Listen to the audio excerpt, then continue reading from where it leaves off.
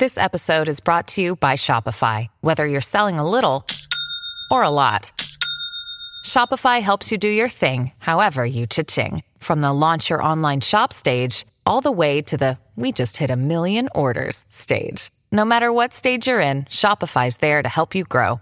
Sign up for a $1 per month trial period at shopify.com/special offer, all lowercase. That's shopify.com/special offer. With supply chains becoming more complex, you need to stay on top of the latest logistics developments. So if you work with logistics, you need the Beyond the Box podcast from Maersk. It's the easy way to keep up to date with everything from digital disruption in logistics to the need for supply chain resilience in today's market. Find out more and keep ahead of the game with the Beyond the Box podcast on logistics insights at maersk.com/insights.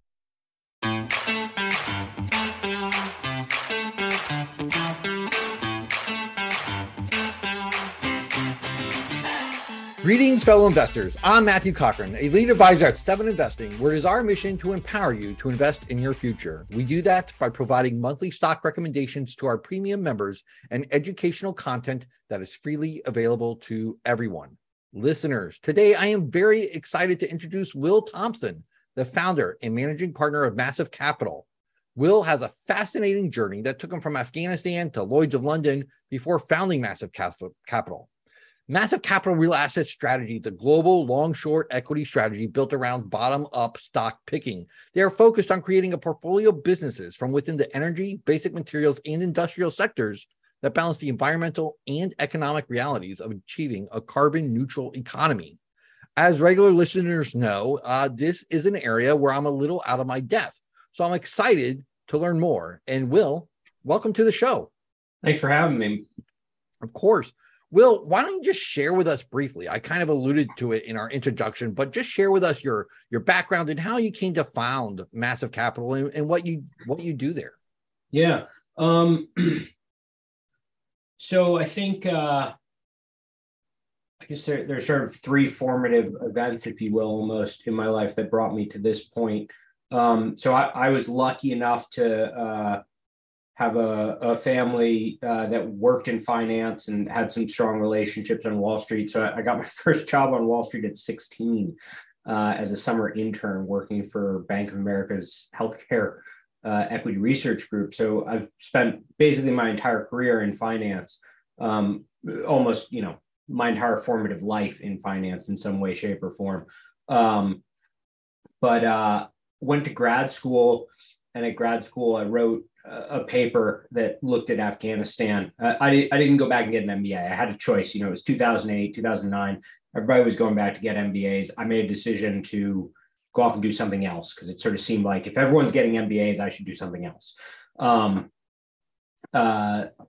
Ended up in Afghanistan as a result of that paper that I wrote. And it was quite a fascinating experience because you go over to places like Afghanistan, and now we invest globally. I go to places, I go all over the place, all over Latin America, Africa, et cetera. So go to a lot of these sort of developing countries. And one of the things you see right away is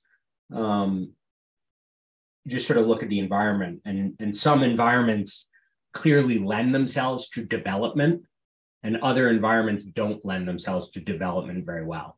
And Afghanistan is not an environment that lends itself to development.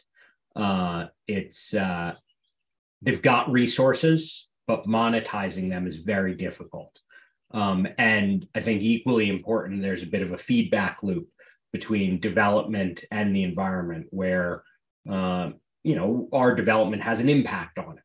And sometimes that impact can be positive. Sometimes it can be negative. Sometimes it's negative, but we have to accept the fact that it's negative because there's a greater good that's created. Afghanistan is one of those countries where it really crystallized to me that, some environments are favorable for development and growth, and some environments aren't. And we want to do the best we can to make sure that the environment we have sort of writ large is a good one for development.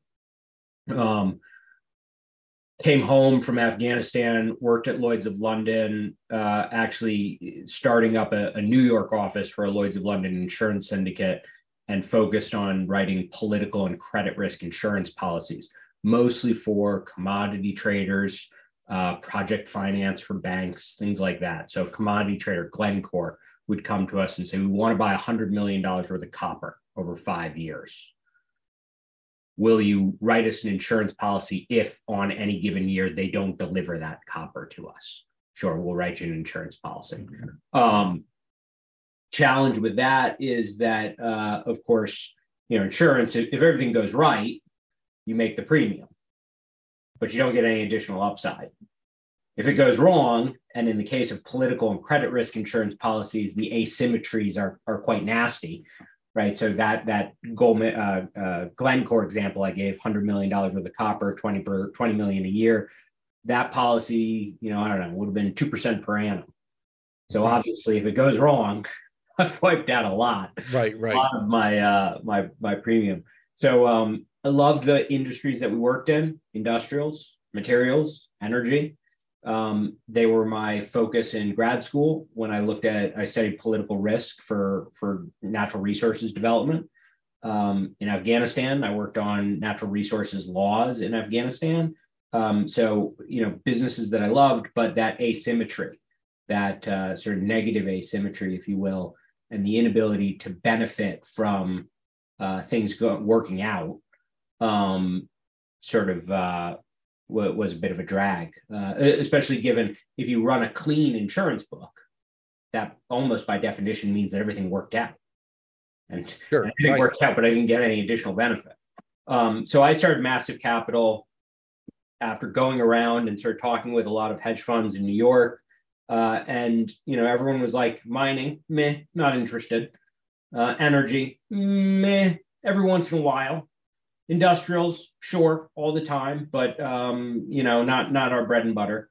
And everyone sort of said, these are interesting ideas, but we're tech and biotech and healthcare and stuff like that. And so there really was only a couple of firms that were, say, some long-only energy companies or long-only energy funds. There was a couple of long-only mining firms up in Canada, but nobody was really looking at what we've now come to call the real asset ecosystem, which is energy, materials, and industrials combined. They're a tightly interrelated group of businesses. Industrials tend to consume the immediate outputs of the other two, and they tend to produce a lot of products that are consumed by the other two.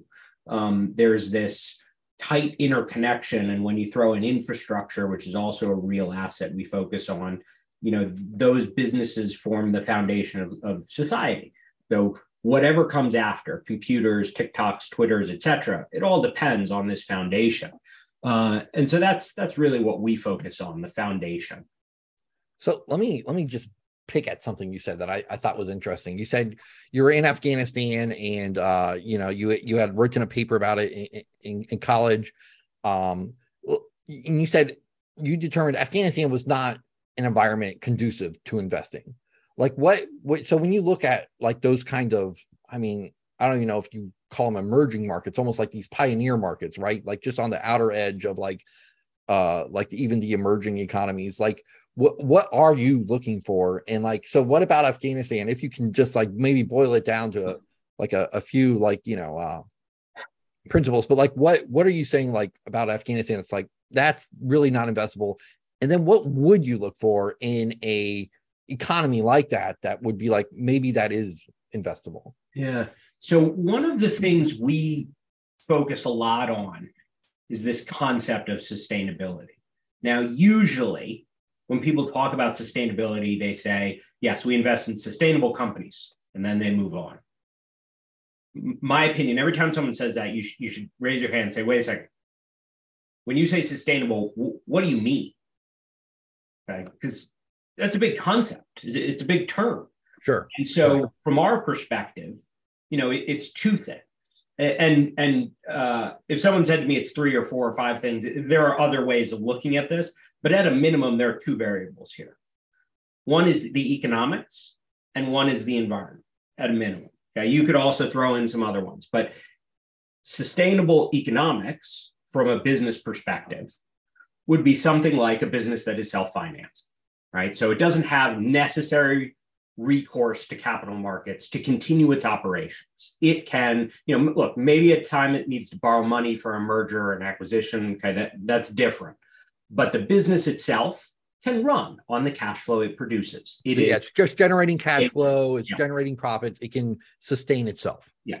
The other side is the environmental component of it. And from our perspective, how we evaluate it is whether we think a company can continue to operate in whatever likely environmental regulatory environment comes down the pipeline in the next 10 years. Basically, they can continue to do what they're doing without a significant impact from regulatory change. You could look at it in different ways. That's a very functional way for us to deploy the term. Okay. So when you go to a place like Afghanistan, or you go to any number of other emerging economies, one of the critical questions you're asking is, can one build a sustainable environmental and economic economy and society on this plot of land? In the case of Afghanistan,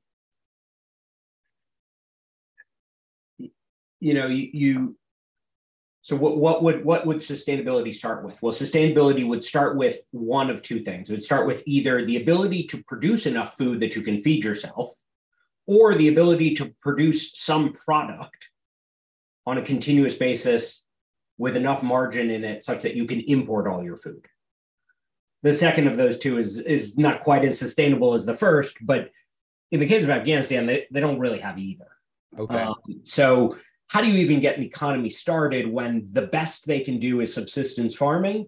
And even that, they struggle to feed themselves. And a function, but that is in some regards a direct function of the land, right? They don't have, it's not terribly great land to grow things in. Look, they've got some resources, and amusingly enough, the Chinese just cut a deal with the Taliban to pump oil. I don't remember how much it is. It's a modest sum. I would short it. If that was a company and I could short it, I would, because that, Sure. The logistical issues are the other problem. So you look at a place like Afghanistan and you say, well, so the DOD wrote a report before I arrived there that said there's $1 trillion of minerals in the ground. Minerals in the ground is great. Very useful to know. I'm glad I know that. But of course, the difference between minerals in the ground and monetization is a sustainable mining firm. Right. And a sustainable mining firm needs to be able to export its product to market at a reasonable cost. Afghanistan is one of the few landlocked countries in the world. And we've got Iran on one side, we've got Pakistan on the other. We've got a mess of other stands to the north, and then actually technically you have Pakistan to the south also. Not ideal. Not ideal. Not ideal. Getting raw material out. Yeah, getting raw material out. There is a teeny itty bitty little corridor that you could take into China, but then you're dropping yourself off on the far western edge of China, and of course everything is on the eastern edge. Pakistan, it's getting over mountains. It's quite, it's beautiful, but it's very mountainous. And then, of course, Iran, it's just not friendly to anyone. If Iran was a friendly country, things might change. I recognize that, and I would, I would love to go back to Afghanistan, and I hope that massive capital survives another 20 years, and I've got enough money that maybe by that point Iran will be friendly, and I can go back to Afghanistan and maybe try to help by building some mines or something. But until Iran is a friendly country, it's tough. Sure. I'm gonna kind of go out of order in what I laid out to you for our conversation, because doesn't matter. It's good. It seems like what you invest in, it has a very cyclical nature. Mm-hmm. And like I was explaining to you a little bit, like at Sound Investing, we try to focus more on just very long-term things. So what I would, and correct me if I'm wrong, but what you're probably doing is not long-term buy and hold investing. So how do you, if that's wrong, correct me, but how do you like time cycles for that? Like, how do you time entries and exits into positions?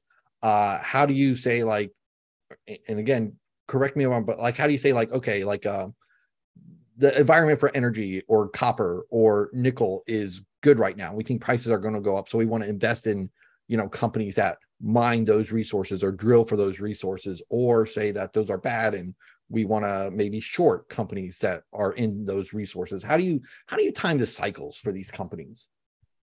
Yeah. So I think that, so our average investment is sort of 3 to 5 years. So it's not short. Yeah, that's not short. No, it's but it's not necessarily, I would be, and we've had some investments go 7 years, 8 years. But you're right. They're not buy and hold. They're not compounders in the idea of sort of, they all have high opportunities to reinvest capital at high rates of return. Sometimes they do if they have a new deposit or if it's a mine with a new deposit, but mostly they don't. So what I would say is, so the buy and hold mindset, okay, what you're trying to do, at least as I understand it and have deployed it, let's say in my personal account, sure, is buy good things. Okay, right? I try to buy a company. I'm willing to pay a reasonable price. It doesn't need to be in the dirt because it's got reasonable compounding potential going forward. So I'm trying to buy good things. Okay, we try to buy things well. Okay, so what's the difference? The difference is, with your mindset, you immediately went to, okay, there's a cycle, and you are correct in noting that sort of because of that cycle, there's a window of time where these companies make a lot of money. And with that buy and hold mindset, you want to be invested at that time. Sure. But when we try to buy things well, there's a different mindset or a different approach take. The question is not, are we going to buy and own this company when it is a good thing? It's more a question of the nature of the mispricing. So we could buy a bad company that was terribly mispriced. Now, that's not usually what we do, but that's sort of the focus is more on the mispricing and buying things at a good price. Right? And so what that means is that with oil, natural gas, mining firms, it's not about being invested such that you capture that period of time when they're making a bunch of profits because of the cycle, but rather capturing capital appreciation as a result of a catalyst that is company driven, that is separate from and different from the commodity cycle. So the example, the best example, the simplest example is a single asset mining firm. Okay, they have one asset. They've entered a period of building, okay, and they're building, and because they're building and it's operational risk in some country, let's call it, I don't know, the Democratic Republic of Congo, everybody gets out. Okay, but what's actually happening? They're building an asset. They financed it. They permitted it. They're moving it towards production. And so as they take steps towards production, the risk that they don't turn on that asset actually decreases. And so there's a period of time where you enter and you buy it well, you buy it cheaply. And when they turn on the asset, if let's say it's a copper asset, let's say copper's running against them. Okay, so we bought it and it's trading at 0.3 of NAV. Copper's running against them. They turn on the mine catalyst. That NAV, it's going to go from trading at 0.3 to 0.8 of NAV. Okay, so it's just a good return. Now, if the copper is moving with us, it'll go to 1.2 of NAV. Okay, so we found that there are situations, basically, especially if you just focus on company level catalysts that are sufficient to overwhelm commodity price impacts, that you can invest on the basis of companies. So rather than investing in the commodity cycle, we're investing in companies that are catalyst driven that happen to produce commodities. If there's a commodity tailwind, it rises further and faster. If there isn't a commodity tailwind, it doesn't rise as much, but it'll still rise because the catalyst is sufficient to drive the stock price higher. So like what I find interesting is like, so I would have assumed going into this conversation, you would have looked at like, say, and I'm just picking any random, but like copper, and say copper's low or the supply's tight, the demand's going to go up, whatever the case is. We think copper prices are going to go up this year. Let's buy a lot of companies that are in copper. And you're saying that's not what again, please correct me if I'm wrong, but that's not what you do. You're looking for like specific company catalysts, like for that copper mine in, and I don't even know where copper's mined, but like in Congo or in an emerging economy somewhere probably, or wherever it is. You're looking for that copper mine and saying, okay, right now it's trading like what we believe is it's very cheap for its long-term net asset value.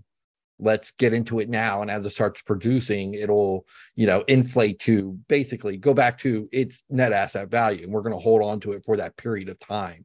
So you're looking for like specific times in these specific companies, and you're not looking at like, say, the bigger copper prices this year are going to go up. So let's get into copper companies picture. Is that correct? No, that's very much correct. Now, I mean, we're cognizant of commodity prices. We don't, look, we do invest in commodity producers. We can't ignore them in entirety. But what I think the big difference is, and this is not my phrase, I heard this somewhere and I don't remember where, so someone else deserves credit for this. But what you just described, in our opinion, is sort of an approach that we characterize as what often happens is timid bets on a bold forecast. So to your point, they say, copper's going to 8. What should I do? I'll put 2% in Freeport-McMoRan, I'll put 2% in Southern Copper Company, 2% in Rio Tinto, et cetera. And so there, basically what you're doing is you've made a macro commodity price forecast that you're then choosing to execute that idea via equities. Now, I think that part of investing well is not only having a good idea, but figuring out what is the best and most efficient way to execute that idea with, sort of the menagerie of financial products that are available. Now, if you think copper is going to 8 and you've done all this work on copper prices, it's not clear to me why you then go into equities. Why not go into futures and actually execute the idea directly? The idea is about copper prices. Why not execute it directly? Now, the opposite approach is how we think about our approach, which is a bold bet on a timid forecast. Okay, I don't know where copper's going. I haven't got any idea. My track record on commodity price prediction is I'm decent with the trend. Okay. Directionality. But like how high? No idea. Timeline? Directionality over a long term, pretty good. So we'd much rather buy a junior for whom turning on the mine doubles the price, regardless of what copper is doing, than that spread of copper bets and a bunch of copper majors. So now, when you're figuring the net asset value of a mine, or you're looking at like the future cash flows that the mine might produce, how do you know? Like, how do you factor what the price of copper will be? I guess in your projections, like you just said, like I don't know what the price of copper will be. So how does that, do you just come up with like a bear case, base case, bull case kind of scenario, or just figure we believe it'll be in this range? Or like, how do you, if you don't know what the price of copper will be, how do you figure that out? We do, we're always told to think probabilistically, right? All of us are told to think probabilistically. And so we take that quite serious. And so what we do is, in the case of a mine, okay, we will lay out, lay out a DCF, a model. It's a project, right? So it's got CapEx, so we lay out a DCF. DCF for a mine is very easy to lay out. And then we will take say, usually we do something like, what was the copper high over the last 2 years? What is the copper low over the last decade? And what's the average over the last decade? We'll run the DCF at each of those. Then we get our singular price produced from those DCFs. Now we've got 3 of them, let's say. One at that high over the last 2 years, one at the average, and one at the 10-year low or something. And we'll say, so we've got confidence in the trend that it's up. The supply situation looks bad. Demand looks good. We'll put 50% probability on the base case, 25% on the high, and 25% on the low. Then we'll do a probability weighted sort of value. And so we've taken into account all 3 of those cases, and that's our target price. Now, over time, those probabilities may reweight themselves as we own it. And as new information comes out, we may adjust those probabilities. But that's sort of how we approach it. We are making an effort at all times to bet on a spread of possible outcomes, as opposed to picking a singular commodity price and betting precisely on that. That makes a lot of sense. So, and it makes a lot of sense too to look at a more granular level, like for these company specific catalysts, and say, trying to predict what copper prices will be in a year, and then trying to make, as you described it, like timid bets on a bold prediction. Yeah. Let's shift to energy. In 2022, a lot of the stocks I was in did not do well. And when you look at the best performing stocks of the S&P 500 of the last year, it was dominated by like the legacy oil companies such as Occidental Petroleum, Hess, ExxonMobil, Marathon, Valero. Like, right, they just had a great year after a lot of years of down performance. Yet going into the year, like I think a lot of people, especially forward-looking investors, considered oil kind of like this dying sector. Not that it's going away tomorrow, but like, it's a slowing, dying sector because the world is shifting to green energy and we're going to have electric vehicles and cleaner sources of power. So after energy's run up last year, like, I mean, are you interested in any oil stocks now? Are you, how do you think energy looks for 2023? Yeah. So from my perspective, so first of all, I would divide energy, right? Okay. Let's talk oil first. Okay. Or let's focus on oil, because I think that's what you were sort of focusing on.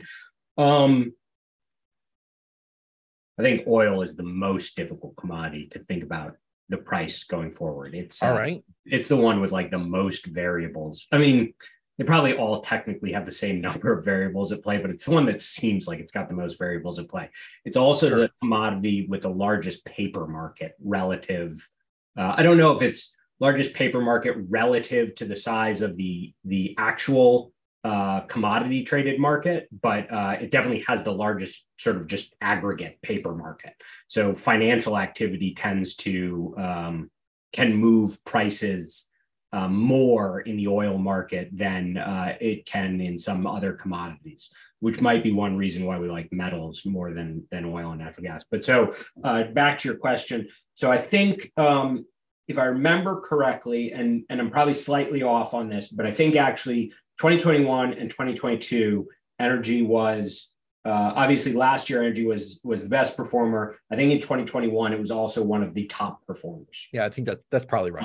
If you look at, say, some broad US indices. So 2 years in a row, just from a statistical perspective, without any sort of thought process around what we're actually talking about, 2 years in a row, and then a third year in a row of outperformance relative to the market is a statistically uncommon sort of event. Now, that's just a factoid to keep in mind. The details are what matter. From our perspective, I think oil is in a particularly tricky place. And the reason I think it's in a bit of a tricky place is on the long term, okay, the supply situation is quite bad. There's been a significant lack of investment. as a result, in part, of what you noted, the sort of idea that it's an old and dead industry and dying industry. Okay. And so as a result, investors have come to them and said, look, we can put money in Twitter or Facebook and get this rip roaring return. You guys need to give us something. And so the oil companies have mostly said, okay, well, we're going to return as much as possible to you and not invest. Okay. We're going to sweat our assets for cash flow and then return it all to you. So they haven't reinvested. Okay. So over some long-term period of time, the supply situation is quite dire. And it's quite dire regardless almost of what you think about a transition to a low carbon economy, because the speed of that transition, at least again, in our opinion, and we've written about this recently, is vastly overstated. This concept of 2050, or say, everyone, you see a lot of, we're not going to sell oil, internal combustion engine cars in California after 2035, right? There are some serious sequencing issues here in terms of availability of resources, production of EVs, et cetera. Okay, this trend or this transition 2050, vastly overstated goal. And let me just throw in a quick fact from one of your papers. Yeah. I don't know if you personally authored it or your team, but it said fossil fuels currently supply 83% of the world's commercial energy.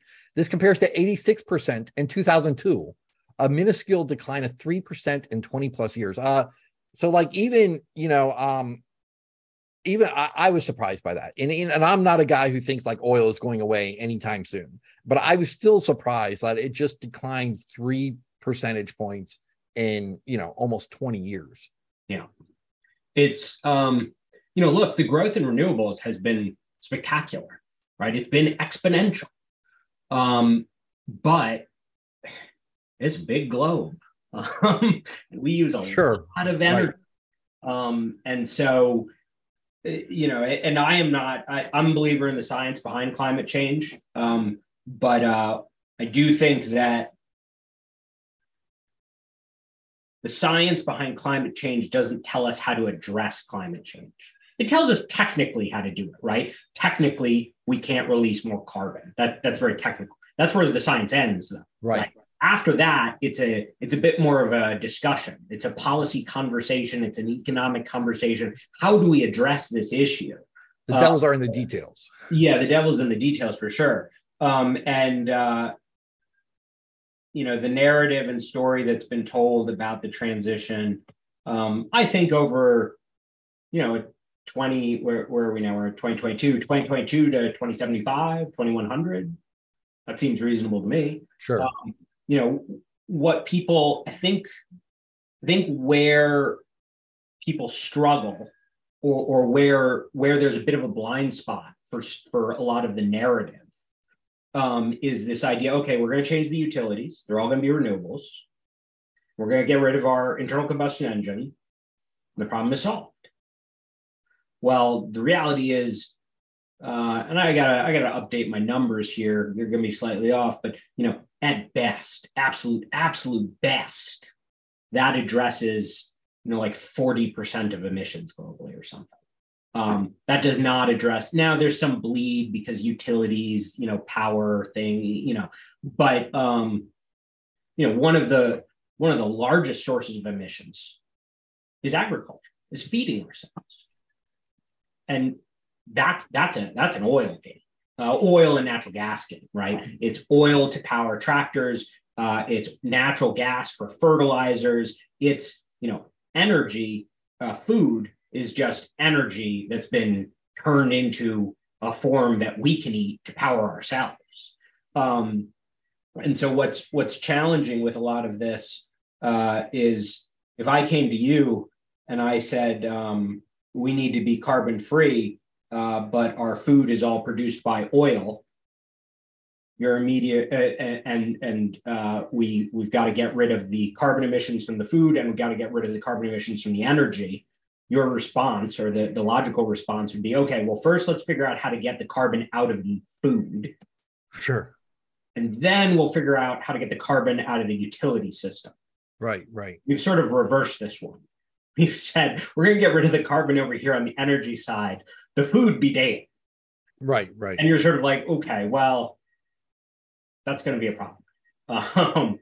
And I don't know where I was going with this, but there's this giant sequencing issue. So let's continue on that note. Like, and I've heard you express your views on ESG before, but like, so ESG, like, and it's almost always like, or it seems like, from someone who doesn't look at ESG too much when I make my investments, it's like buy these asset-light businesses that don't have much of a carbon footprint, and now we can pat ourselves on the back and say we're investing in clean companies. Yeah. And I don't think you subscribe to that view, though, and that there might be a more, especially for the E in ESG, there might be a more holistic or more realistic approach to that. So why don't you just kind of explain like how you approach that? So I think that it's look, if you're someone like BlackRock, okay, and you're not an active investor, you are a retail investor, you're looking for some place to put your capital, and you have concerns about the environment, how you service that audience, it is a challenge. Okay, sure. I mean, it's like BlackRock, right. they've got trillions of dollars. I don't know what they do. Okay, so the advent of the ESG ETF, I don't think we should fault anyone for that, and I don't think it's necessarily like, you get some people out there who just think this is like an egregious idea that borders on being in some way, shape, or form like evil or immoral, because we're going to deny the 2 billion people who live in Africa and Asia an opportunity to develop. I don't quite subscribe to that, but what I do subscribe to is the idea that ESG is not exactly what it's being marketed as. So if you buy an ESG fund, because you just don't want to be part of the problem, ESG probably somehow fits that bill, right? It's low carbon emissions. As you said, they just pick companies that have no emissions in the first place, right? If, on the other hand, you want to contribute your capital to companies that are solutions oriented and forward looking, you have to think differently. Okay, because you can't decarbonize an economy by simply regressing to just businesses that produce no carbon. Sure. Sort of already mentioned, there are businesses that produce critical economic goods, and those critical economic goods must be produced. And at the moment, the only way we know how to produce them is in a carbon, let's call it carbon medium to carbon heavy way.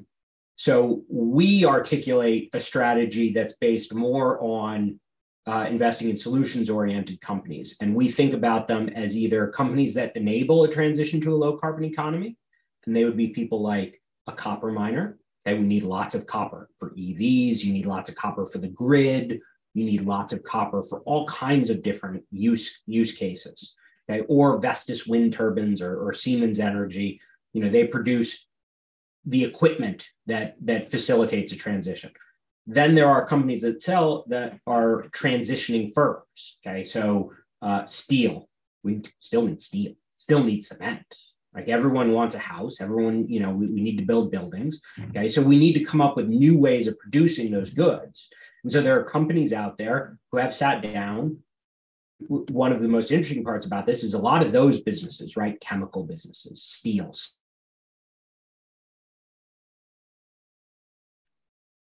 cement businesses, their business models haven't changed. Maybe there are some details, right?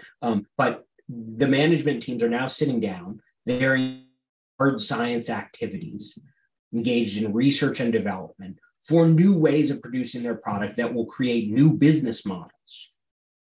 Okay, so those are the types of businesses we want to invest in. Now, at the moment, they have a heavy carbon footprint, but over time, that carbon footprint will go away as they invest and transition to new ways of doing things. Now, there are going to be some companies and some businesses where we just never figure out a new way of doing it, perhaps. Like there are probably some chemicals. Chemicals, of course, are the great example, right? All the chemicals we use are basically all petroleum-based, right? Yeah. Okay. There are probably some weird chemicals, maybe not even some weird chemicals. There might be widespread use chemicals that we just never figure out another way of doing. those companies still need to be invested in. And there's still going to be profits to be made there. So has to take it. You have to take a balanced approach, and you've got to not part of the issue and invest in an ESG fund, and just sort of not contributing, if you will, or you want to be investing in companies that are solutions oriented. Now, I can't critique either approach. If you make a decision that that's what you want, but at least from my perspective, I'd rather be solutions oriented. I also think the opportunity set is bigger there. So let's talk about maybe that opportunity set.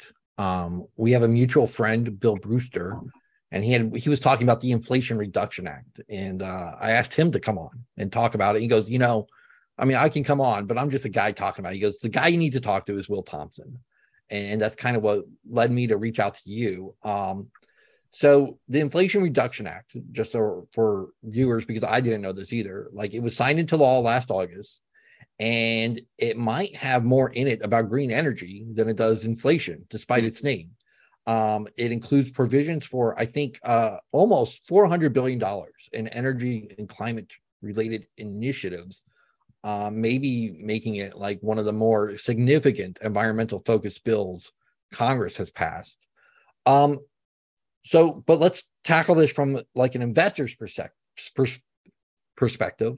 Like what can investors take away from this bill, and is there opportunities there? So there are opportunities, but we've got to be sort of careful. Okay, so the bill, I would divide it into sort of two components. One would be various different support for energy, the energy system, if you will, that is, let's call it transformative, and another that is supportive. Okay, so the supportive side would be, tax credits for solar and wind. They existed, but now they've improved them and they've locked them up for a longer period of times. There's electric vehicle credits. There's residential clean energy related tax credits. There's some stuff for low emissions fuel, stuff like that. So it's a lot of extension of things that have already been in place, and some those say tax credits around the edges. Then there's what they hope, policymakers hope, are slightly more transformative parts about it, specifically things around, say, investment tax credits for battery storage, green hydrogen, energy efficiency solutions for commercial buildings, and carbon capture stuff. Okay, so there are these two big buckets, if you will. Now, I think that the transformative stuff, you're going to end up, if you want to find companies that are going to benefit from that component, you end up with earlier stage companies. This is especially true of stuff like green hydrogen, right? Green hydrogen, I think, has very few use cases, but it does have a couple of good ones. But the company businesses, the sort of industry, if you will, the value chain is very, very new, very young companies. The companies are going to be going to have high rates of growth, mostly because they're starting on a very small footprint. And the figuring out the key will be to figure out whether these companies are actually making money on a unit basis, or if they're not making any money and they're just collecting a government rent. I suspect that you're going to have a lot of both. Sure. That's just sort of the way it works out. On the other side, you have the supportive ones, or the supportive, the solar, the wind, the tax credits, things like that. Stuff that literally reduces the cost, basically, of installing solar and wind and things like that.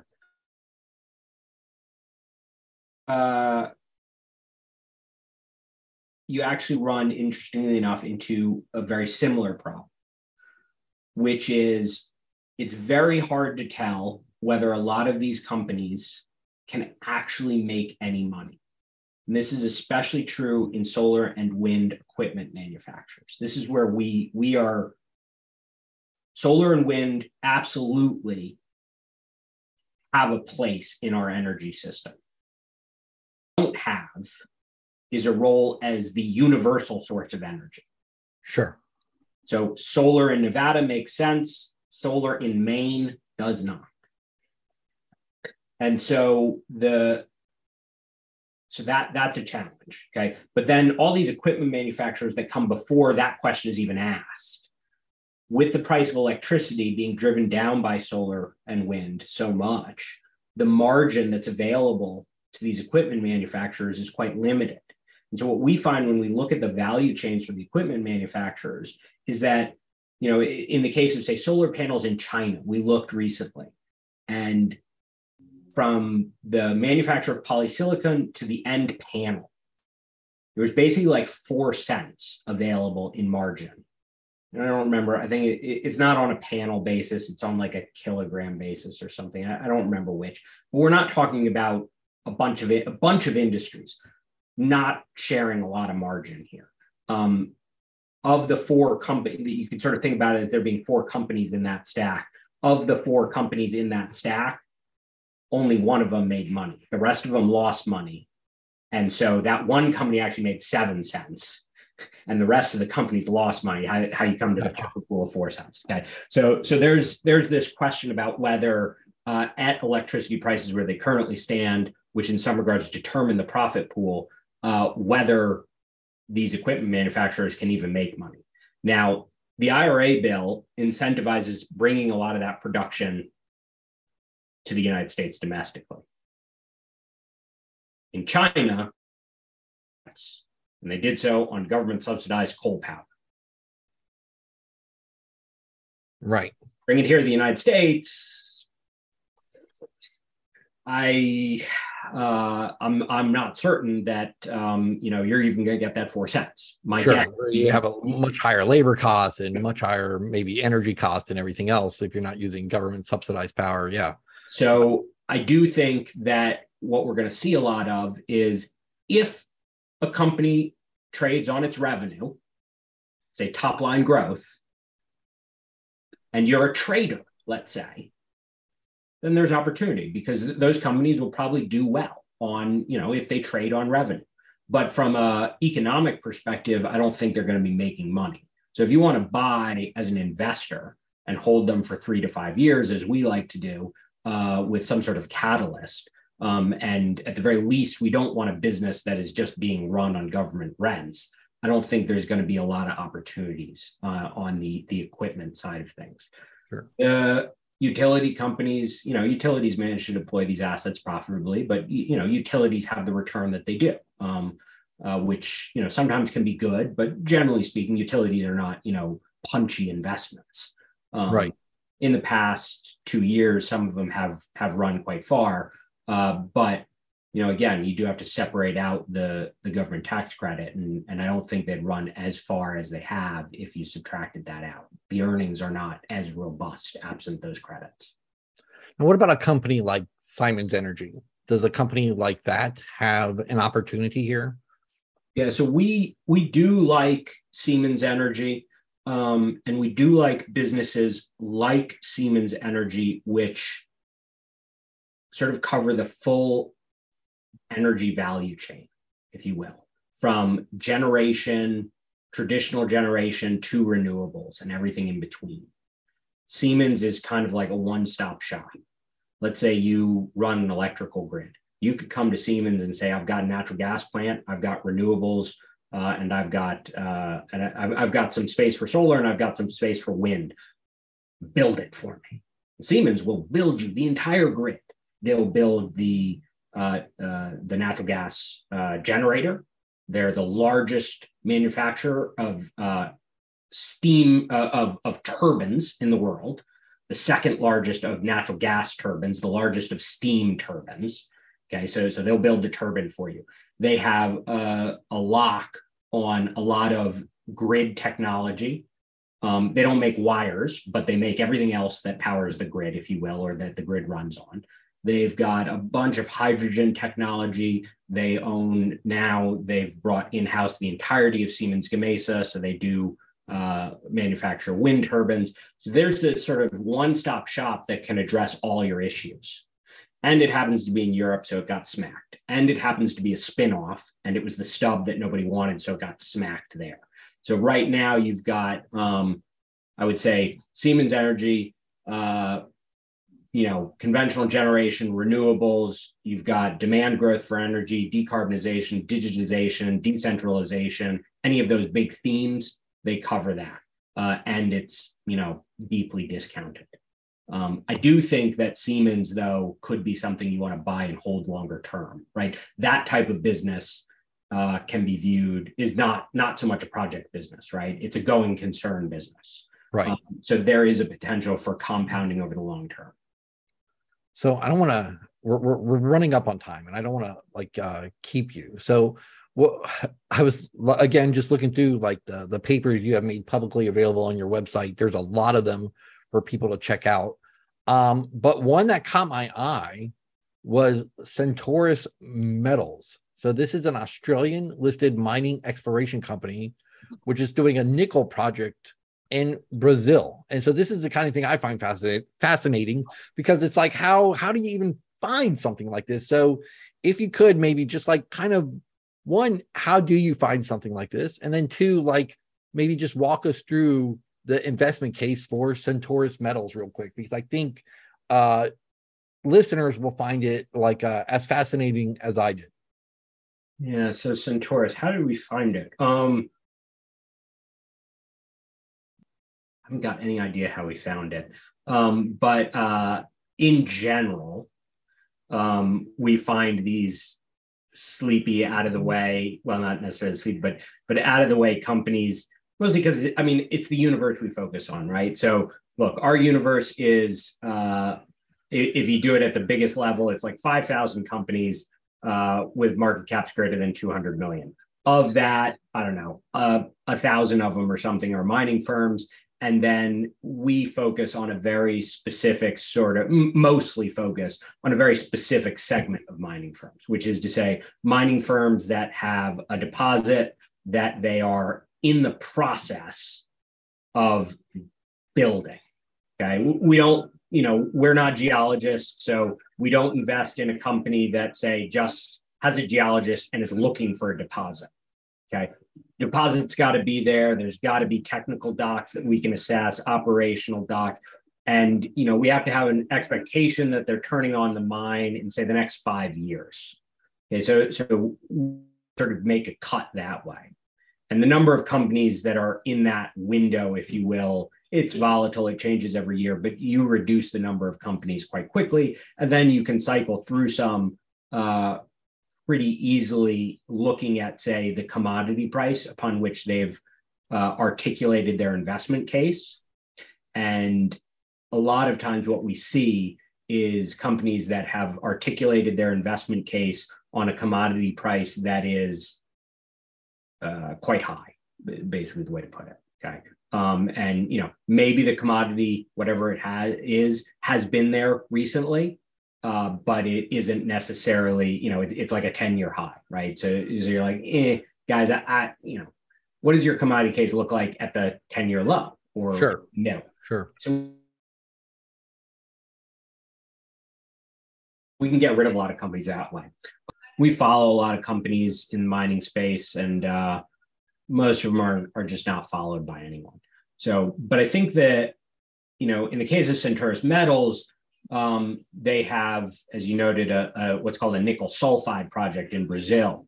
And the nickel sulfide market is interesting because nickel sulfide there's two classes of nickel. There's class 1 nickel and class 2 nickel. Class 2 nickel you usually use in steel.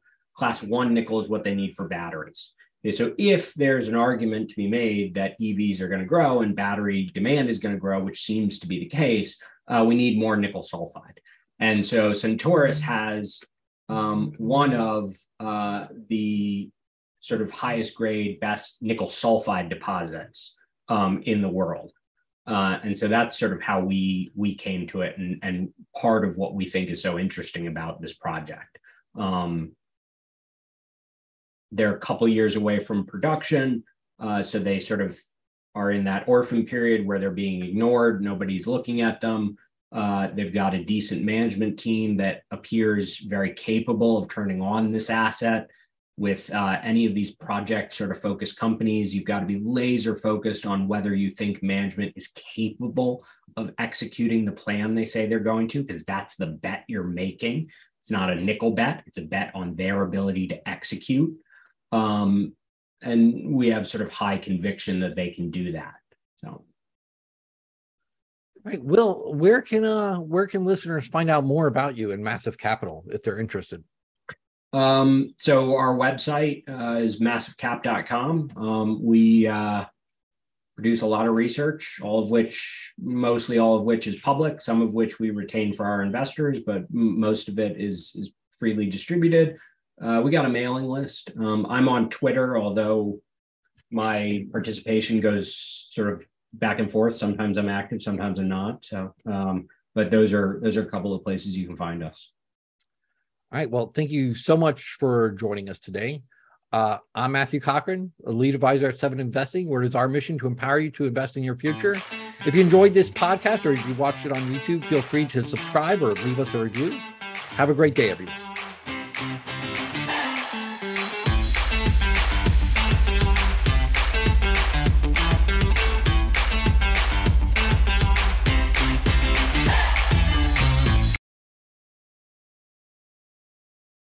A reminder that people on this program may hold positions in the companies that are mentioned. Buying and selling stock carries financial risk, which could include the loss of capital. The views in this program should not be taken as personalized advice. Before acting on any of the information provided, listeners are encouraged to consult a financial or tax professional.